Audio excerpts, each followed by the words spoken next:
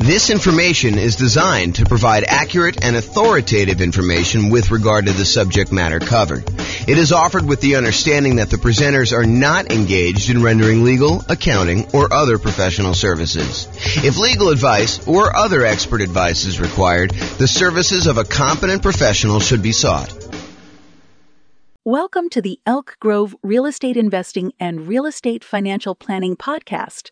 Learn all about investing in real estate in Elk Grove, California, with a combination of real estate financial planning and modeling with numbers specific to Elk Grove, plus syndicated, more generalized recordings of live and pre-recorded real estate investing classes, not all of them specific to Elk Grove. Be sure to stay tuned after the podcast for a message from our sponsors. Well, good morning and welcome, everyone. I am your host, James Orr, and this is another very short, I anticipate, episode of the kind of podcast series we've been doing for buying a property in the next 90 days when prices are high, interest rates are high, and rents are up, but not quite enough to counteract the higher prices and higher interest rates. And today's class is on something that we've mentioned quite a bit. We've sort of talked about sort of not comprehensively, but it's the idea of all the different ways to pay for private mortgage insurance. We're calling it the 3 strategies to pay private mortgage insurance. Now, remember, in most cases, a lender's going to want you to put 20% down. And you may want to say to them, hey, listen, I know you want me to put 20% down. However, I would really prefer, if I'm going to invest in real estate, to put less than 20% down. If you're house hacking or you're doing nomad, or even if you're trying to buy a property as a non-owner occupant, invest in property that you're not moving into, and you want to put less than 20% down, like let's say you want to do a 15% down non-owner occupant loan, the lender will say to you, okay, I would prefer you put 20% down. However, if you insist on putting less than 20% down, I might be willing to make the loan for you under certain conditions. So for doing a non-owner occupant, they may go down to 15% down instead of 20% down. For the nomad or house hacking one, you could buy those with nothing percent down. You could buy it with 0% down, like a USDA loan or a VA loan, as long as you're moving into the property and you qualify for those loan programs. One of them is for rural properties, the USDA loan. The other one is for people that have VA benefits, the VA loan. But you could also buy with 3.5% down, the FHA loan. And that's one of the easier loans to qualify for from a credit score perspective. And you could also use the FHA loan to buy duplexes, triplexes, and fourplexes in addition to single family homes. So that's a very attractive loan program a lot of time for house hackers and for nomads who are like trying to buy properties. But then a lot of times you may want to buy these kind of like low down programs, like a 5% down conventional loan, or if you're buying your first property, maybe a 3% down conventional loan program. And from time to time, they'll come out with different loan programs. Like for a while, there was a 1% down conventional loan program, which I don't think is available anymore as of the time of this recording, which is May 23rd, 2023. But if you're going to go and you're going to put less than 20% down, the lender may say to you, look, okay, I'm willing to do that for you. However, I'm probably going to give you a higher interest rate than what you do if you put 20% down. There's a little bit of risk to me, so I'm going to charge you a higher interest rate. And in addition to that, because I don't feel protected if you stop paying, if you default on the loan and I need to go foreclose on you, take possession of the property and resell it to get all my money back, I am going to insist that you go to this third-party insurance company and you're going to pay them a fee in order to insure me in case you default. And they will protect me up to a certain amount on the property in case I need to foreclose on you and I need to sell it and I don't get all my money back. Okay. And so they may say to you, look, we're willing to do this. It's less than ideal for us.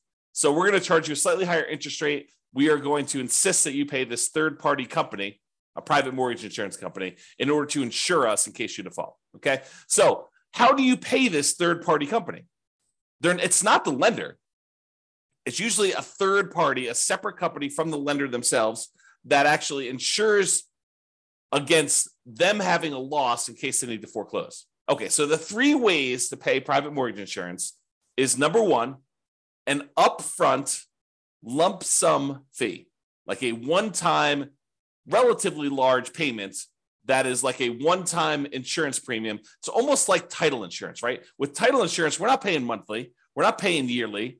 We're only paying one time every time we have a transaction. So every time we buy or sell a property, we're usually buying or selling, providing or buying a title insurance policy, which protects the title of the property in case there's an issue with the record of ownership, which is what title is, or liens or encumbrances on the property. Then we have insurance for that. Well, similarly, with PMI, you could choose to make a one-time upfront lump sum payment and get coverage for the PMI payment, PMI service, like the private mortgage insurance, okay? Or number two, we could increase the interest rate from the lender and have the lender give us a credit, which is then used to pay for the private mortgage insurance, right? You understand when you go to get a loan, the lender will say to you, look, if you don't want to pay any fees, the rate is this. Whatever it is, 7%, let's say. However, if you want to, you could pay us extra money. You almost think of it as like paying interest in advance, but you could pay us a lump sum of money. You could pay us, $5,000, and we will lower the interest rate from 7% to 6.875. So you could buy down your interest rate. Or the lender says, look, if you don't pay anything, if you don't want to pay any, points in order to change the rate is 7%. But if you want to, if you voluntarily take a higher interest rate, we will actually give you some money. We'll give you a credit that you can use to cover some of your closing costs. And so the lender says, look, if you voluntarily take 7.125, we will pay you $4,000. So it works in both directions. Now you can't do this and say, okay, I'll take 17%, you give me $120,000. Doesn't work to that extreme. There's limits as to how high you can go in both directions. You can't buy it down to zero. Okay. So you can buy this thing down a little bit. You can pay, a little bit of money. You can buy it down, in some cases, half point. You might be able to get a credit for a little bit. There are limitations usually on a loan as to how much you can do there. So you can choose to voluntarily tell the lender, look, I don't want 7%. If you give me 7.25 or 7.375, then you could pay the private mortgage insurance from the credit you're giving me. And so it's sort of like a, in quotes, lender paid private mortgage insurance because the lender is paying it for you and they're baking it into the rate. They're baking it into the mortgage interest rate, right? You're voluntarily taking a higher interest rate in exchange for not having to pay PMI. Another way of thinking about it. Okay. Or the third way is you could pay a monthly private mortgage insurance premium to the private mortgage insurance company via your escrow, and that could cover you for your insurance. Now, and sometimes there are combinations of these. You may have an upfront premium and a monthly premium. For example, with FHA loans, there's an upfront mortgage insurance premium and a monthly mortgage insurance premium. Okay. Now let's look at each one of these to kind of go through a little detail. And we're going to talk about the pros and cons of each because there are some significant advantages to doing one way or another. And depending on what you're trying to accomplish and what your plans are with the property, you may want to do one versus another. Okay. So let's talk about that upfront lump sum PMI fee where you just pay one big chunk all at once, one time when you acquire the property. So you pay that one time upfront lump sum payment for private mortgage insurance instead of paying it monthly. So what are some of the benefits of doing it that way? Well, number one is you don't have to worry about the loan to value of the property and when private mortgage insurance drops off. So with the other payments, the other types of private mortgage insurance options, like the monthly one, in some cases, FHA being an exception, where FHA, depending on how much you put down, doesn't go away ever. But with conventional financing, when you decide to pay a monthly private mortgage insurance payment, after a certain point, when the property value gets to the point where your loan balance is less than 80% of the value of the property, when you get to an 80% loan to value, in other words, then you can request to have that private mortgage insurance removed and you no longer have to pay the monthly fee. Well, if you choose to do the upfront lump sum payment, you don't have to worry about all that. Well, is my property value high enough? Is my loan paid down enough? Am I really at 80% loan to value? You don't have to worry about any of that stuff. And in a lot of cases, when you go to do the monthly one and you think you're getting close to that 80% loan to value, sometimes they'll say, okay, you're relatively close. Why don't you pay for an appraisal?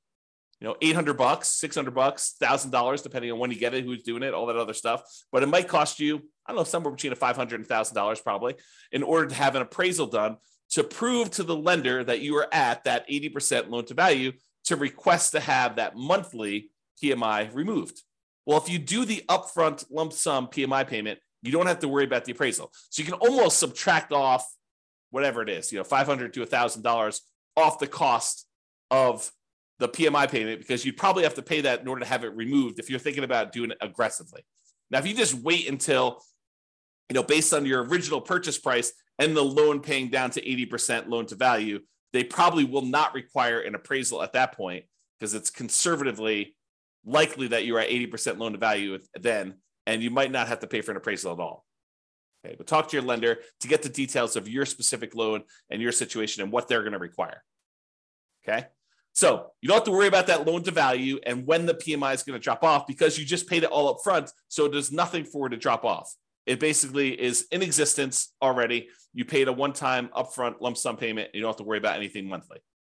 Okay, now when you pay a whatever it is, lump sum upfront payments for your PMI, you don't have that increased monthly expense. You don't have a monthly PMI payment. So your cash flow is improved. You've reduced the expenses that you have on buying the property. And so your cash flow looks better, because cash flow is really all the income on the property minus all the expenses. And if you have a monthly PMI expense, then you no longer have that if you decide to pay an upfront lump sum PMI payment instead of the monthly.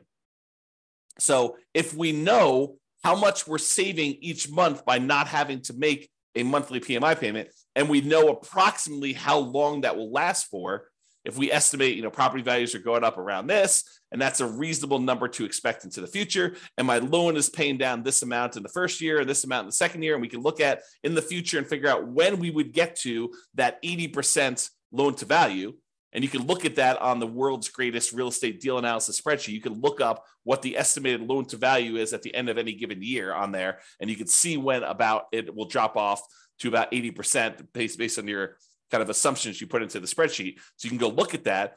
And so you could say, okay, well, by paying this upfront lump sum PMI payment, wow, it's a tongue twister, versus doing it monthly, you could say, look, okay, I basically am saving myself $200 a month by not having to make this PMI payment for this amount of time. So I could look at what the overall return was, not having to make those payments on the amount that I had to invest. And you could calculate a return on investment for that. Now it's estimated, right? Because we really don't know until the future actually happens when the PMI, if you were paying it monthly, would drop off. It's possible property values go up a lot faster than we estimated, and it could come off sooner. It's possible that property values do not go up, that they go down, and that we have that PMI on there longer than we expected. So we're really doing an estimated calculation as to whether or not we should do this upfront lump sum payment and what the return is going to be on that by how long we might possibly have the monthly one. Okay. And it might be, when you're thinking about this, you calculate your return on investment for doing the upfront lump sum one, and based on not having to make those monthly payments, it might be better from a return on investment or cash flow perspective by taking the same money and instead using it for additional down payments and or buying down your interest rate. So when you look at these calculations, you say, okay, look, I've got an extra $10,000 sitting on the sideline, right? I've got all the down payment I need to do the deal. I've got my negative cash flow set aside. I got my reserves set aside. I'm all ready to go. However, I've got this extra 10K. What should I do with the 10K? Well, one option is I could possibly decide, instead of doing monthly PMI, I could pay the upfront lump sum PMI and not have to worry about a monthly payment. Okay, that's one thing. We could look at what the return would be on taking that money and doing that. We could estimate what the return would be. Or I can say, look, maybe instead of doing paying PMI up front, maybe I could take the $10,000 and add it to my down payment. So instead of putting whatever it is, 5% down, now maybe I'm putting 7% down or 8% down or 10% down, whatever it happens to be. So you could choose to do that. You can look at how that would improve your investment by using the world's greatest real estate deal analysis spreadsheet and playing around with this, saying, okay, what if I put 10K more in my down payment? How would that impact everything? How would that affect my returns? How would that affect my cash flow? I look at all those different things. Or instead of actually taking that $10,000 you have on the sideline and using it for additional down payment, you could choose to go to the lender and say, okay, Mr. and Mrs. Lender, what if I gave you $10,000? How much could I buy my interest rate down for? And they could tell you, well, for $10,000, that's about whatever it happens to be, 3.2 points. And so you could buy it down for, down to this if you decided to do that. And they may say, it's 0.875% percentage points better. So if you had a 7% loan, maybe it's down to 6.125 now. You're like, oh, that's pretty good. That would improve my cash flow by this, and that would be better for me. And you could plug that into the world's greatest real estate deal analysis spreadsheet, and you could calculate which one of those three options is best for you. Paying the upfront lump sum PMI payment, paying additional down payment, or buying down the interest rate and seeing which one of those three options gives you the best overall deal. And it might matter what you plan on doing with the property. And that's sort of the subtext of this, right? If you're planning on holding the property for 30 years and eventually paying off that loan completely, and you don't plan to refinance ever, then maybe buying down your interest rate is one of the better options because that savings lasts for the entire 30-year period. And you can look at that. Or maybe doing the extra down payment makes that sense. But if you're planning on selling the property within a year or two or three or four, you're using this as like a rocket booster fuel in order to grow your investment to a certain point, but you're really planning on selling that property and either 1031 exchanging into another property or taking the equity in the property after all your expenses, your true net equity, after all your expenses, and you're going to redeploy that money somewhere else, then maybe you don't want to buy down your interest rate. Maybe you do want to do an additional down payment, or maybe you want to just keep the money on the sideline and not do any of these options. So it's really up to you to decide what your plan is and what is the best use for your money, depending on what you're intending to do with the property. Now, when you do decide to do the upfront lump sum PMI fee, it does not hurt your debt to income, which is one of the benefits. So instead of choosing to have this extra monthly fee on there, the monthly PMI version, which would impact your debt to income, when you go to calculate and qualify for the next loan or even this loan, it is going to impact what your debt to income ratio is for buying the property. When you do the lump sum one, it doesn't. So if you were really close on your DTI numbers, one of the options could be for you to choose to pay the upfront lump sum PMI payment to improve your DTI and get below whatever ratio you need for that particular loan or that particular interest rate. But sometimes DTI will impact your interest rate in some cases. Okay. Especially if you're high, you get penalized if you go too high. That's what I'm thinking of. All right. So the benefits are don't have to worry about loan to value. And when it pays off, you get improved cash flow and it does not hurt your debt to income ratio. Now, what are the downsides of doing this upfront lump sum PMI payment? Well, number one is you're paying a big chunk up front. You got to have that money. If you don't have the money, it's not an option. Right. And if the market is appreciating very quickly and you have a very low interest rate, you're gaining equity and lowering your loan to value very rapidly, right? Because the market's going up, so your property value is going up, and the lower your interest rate is, the more you're paying in principal on that loan early on. It's lower interest rates actually pay a little bit more in principal payment with each payment that you're making. So if you got a low interest rate and property values are going up, then the spread is increasing quickly. And so your overall loan to value, the amount of your loan balance compared to the value of your property, is actually improving. And so you might not be paying that monthly PMI for very long at all. So in a fast appreciating, low interest rate environment, which we saw pretty significantly over the last 5 years or so, you may be choosing to pay this upfront lump sum payment when you would be paying your monthly PMI for a very short period of time. And so much so that if you're seeing these really rapid increases in property prices, like 10% plus, which we saw in some markets, then you might actually run into a different problem, which is a minimum that the PMI must remain in place. Some PMI companies may say you need to leave this policy in place for at least a year if you're paying monthly. Okay, and if that's the case, then you may run into that. If property values went up 10% and you pay down your loan a little bit and you put 8% down your loan to begin with, well, a 10% increase in paying down the loan, a couple of percentage points, you're already at 20% at the end of the year. So realize that could be a potential issue. Okay. All right. So that's upfront lump sum PMI fee. What about the lender paid, where you choose to have the lender, you choose to voluntarily take a higher interest rate and the lender gives you a credit, which they then use to pay for your PMI? Well, you could pay money to reduce your interest rate. You could also use it the other way, where you get a credit for voluntarily taking a higher rate. Okay. Now, the benefits of doing this is this might actually be slightly lower monthly amount than if you actually had the PMI payment. When you get both payments, they may say, look, your total payment, principal, interest, taxes, PMI, everything rolled into one is $2,000 a month if you decide to pay the PMI. However, if you decide to increase your interest rate, maybe your payment is $1,975. So it's $25 a month cheaper, as just an example, if you decide to take the higher interest rate. Sometimes it goes that way. Sometimes it goes the other way, where actually raising the interest rate is a little bit higher. You got to actually price them both out and look at them to see which one is which. But what's different about voluntarily taking the higher interest rate versus having just the PMI payment be higher? Like, let's say, taking the higher interest rate is $25 a month cheaper. Well, the difference is that this new payment, the new higher interest rate payment, lasts for 30 years.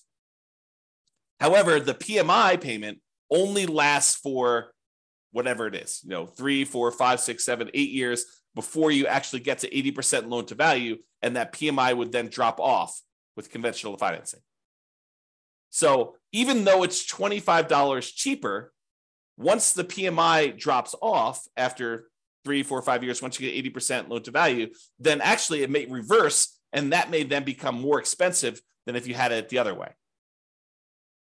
So you got to be really careful about choosing to take the higher interest rate if you plan on holding the property for a long period of time, because in a lot of cases, it may be worthwhile for you to pay the slightly higher monthly PMI version, knowing that after a few years, when you get to 80% loan to value and you pay for the appraisal and all that other stuff, and the lender says, okay, yep, you're below 80% loan to value, I will now remove your monthly PMI payment, and your payment actually goes down by whatever your PMI payment was, $100 or $200 a month. And at that point, it's probably cheaper than what it would have been if the interest rate if you took it in the interest rate. Okay, so you got to be careful about that. Now, the other thing about doing the lender paid PMI, unlike when you do the lump sum upfront one, is it does also impact your debt to income ratio because you have a higher payment. So this impacts qualifying for the loan, and it impacts qualifying for future loans, because this is now going to count when you try to qualify for the next loan as part of your DTI calculation. So be super careful about doing these things and thinking ahead if you're buying more than one property. Now, if you're just buying like one owner occupied property, yeah, you choose what's best for you based on that. But if you're thinking, hey, look, I'm going to probably buy 10 properties. Well, you need to start thinking, what is the impact of me doing it this way on my plan to buy 1, 2, 3, 4, 5, 6, 7, 8, 9, 10 properties in the future? All right. And then the last option, monthly PMI. So you could choose to pay your private mortgage insurance premiums monthly. Now, the benefits are these payments are often temporary in nature. They go away after you drop below that 80% loan to value. So even though you're paying it for a little while, eventually they go away. There are some exceptions like FHA. If you're putting 3.5% down, then those don't ever go away. You have to actually sell the property or refinance out of the loan completely into a different loan in order to get rid of PMI if you're buying FHA. But with conventional loans, it does go away. Oh, something I think I forgot to talk about? So another benefit of paying the higher interest rate one, if you're voluntarily taking the higher interest rate, is there may be some tax benefits to doing this because the interest on loans is tax deductible. However, listen very carefully to this. The overwhelming majority of taxpayers are choosing to take the standard deduction, and so this will not come into play for you if you're doing this for owner-occupant properties. If you're using it for investment properties, then for rental properties, both interest and insurance are both expenses on the property. And so it doesn't matter whether you're doing it as a monthly payment, a PMI, or you're taking it as a higher interest rate. All right. So realize that, if you're an owner occupant, insurance is not tax deductible, as far as I know. I'm not an expert on taxes. Verify this with your CPA. But my understanding is if you're an owner occupant, the insurance is not tax deductible. However, mortgage interest is if you choose to itemize your deductions. However, most people are not choosing to itemize their deductions because the standard deduction is so high right now that most people are choosing just to take the standard deduction. So to make a decision based on that, I think is silly. You don't want to, what is the saying? The dog wagging the tail, wagging the dog. You don't make decisions for tax savings, right? You make decisions and then you look at the tax kind of implications of that and you see if you could live with those. But it's not like you're optimizing. You're not choosing your investments based just on taxation. All right, so think that through. Okay. All right. So back to the monthly PMI one. So the benefits are these payments are often temporary in nature. They go away after you drop below 80% loan to value. The downsides of doing monthly PMI is these can hurt cash flow. Unlike when you do the lump sum upfront payment, when you do monthly, it actually impacts your cash flow. And it impacts cash flow early on, especially when it is harder than ever to generate cash flow, right? Cash flow tends to improve the longer you hold a property. The longer you own a property, that payment, the principal and interest part of payment is fixed, even though taxes and insurance and other things are going up over time. Rents are also tending to go up over time. And so the longer you tend to own a property, the better the cash flow on the property tends to be. So it's usually hardest earliest on when you first buy a property. And so that's when you have this monthly PMI payment, which is when it's hardest to get cash flow. And that's when it hurts the most. So that's the trick. Another downside is it does also impact that debt to income ratio when you're qualifying for your loan, and especially when you're qualified for your next loans, at least until it drops off. So when we think about comparing monthly PMI to taking the higher interest rate, at least the monthly PMI option, except for FHA loans, is going to drop off after some point. And then that DTI will be improved and it won't impact you anymore. But if you do the higher interest rate, that lasts for 30 years or until you pay off the loan. So that's harder. All right. So in conclusion, lenders prefer you to put 20% down. If you insist on putting less than 20% down, they may opt to make you pay, they may opt to make the loan, but might require you to purchase third-party insurance to protect them in case you default. This third-party insurance is called private mortgage insurance. It protects the lender against you defaulting. You pay for it to protect the lender because they would rather you put 20% down. You are insisting on putting less than 20% down. They're saying, okay, you twisted my arm. I will make you the loan. However, you need to actually protect me in case you default. Now, when you get your loan, you can often choose which way you prefer to address putting less than 20% down and paying PMI. You could do this upfront lump sum payments. You could choose to voluntarily take a higher interest rate to get a credit to have the lender pay for PMI, or you could choose to pay the PMI payments monthly. And each has its own pros and cons, which we've discussed. And really, it depends on what you plan on doing with the property as to which you should do. And a good lender, and to a lesser degree, less likely, a good real estate agent should be able to talk to you about pros and cons and how this might work for you. Okay? And which choice you should make based on your plan. All right, so that's all I got for you. Hopefully you enjoyed this class. Now you've got a full understanding of the three different options for paying PMI and how this all works. Have a great day, everybody. Bye-bye for now. With home prices up, mortgage interest rates up, and rents up, but not quite enough to counteract the higher prices and interest rates, cash flow on rental properties in Elk Grove is harder than ever. Book a call with the Real Estate Financial Planner to apply our proprietary 88 strategies to improve cash flow on your rentals. See the show notes for a link to schedule your call and improve your cash flow today. If you're a real estate agent, lender, or professional in Elk Grove that wants to help our real estate investor listeners, consider reaching out to learn about collaboration opportunities with this podcast. We'd love to add more value to our listeners by having you assist our investors buy, sell, and finance their real estate investments, See the show notes to schedule a call to discuss collaboration opportunities.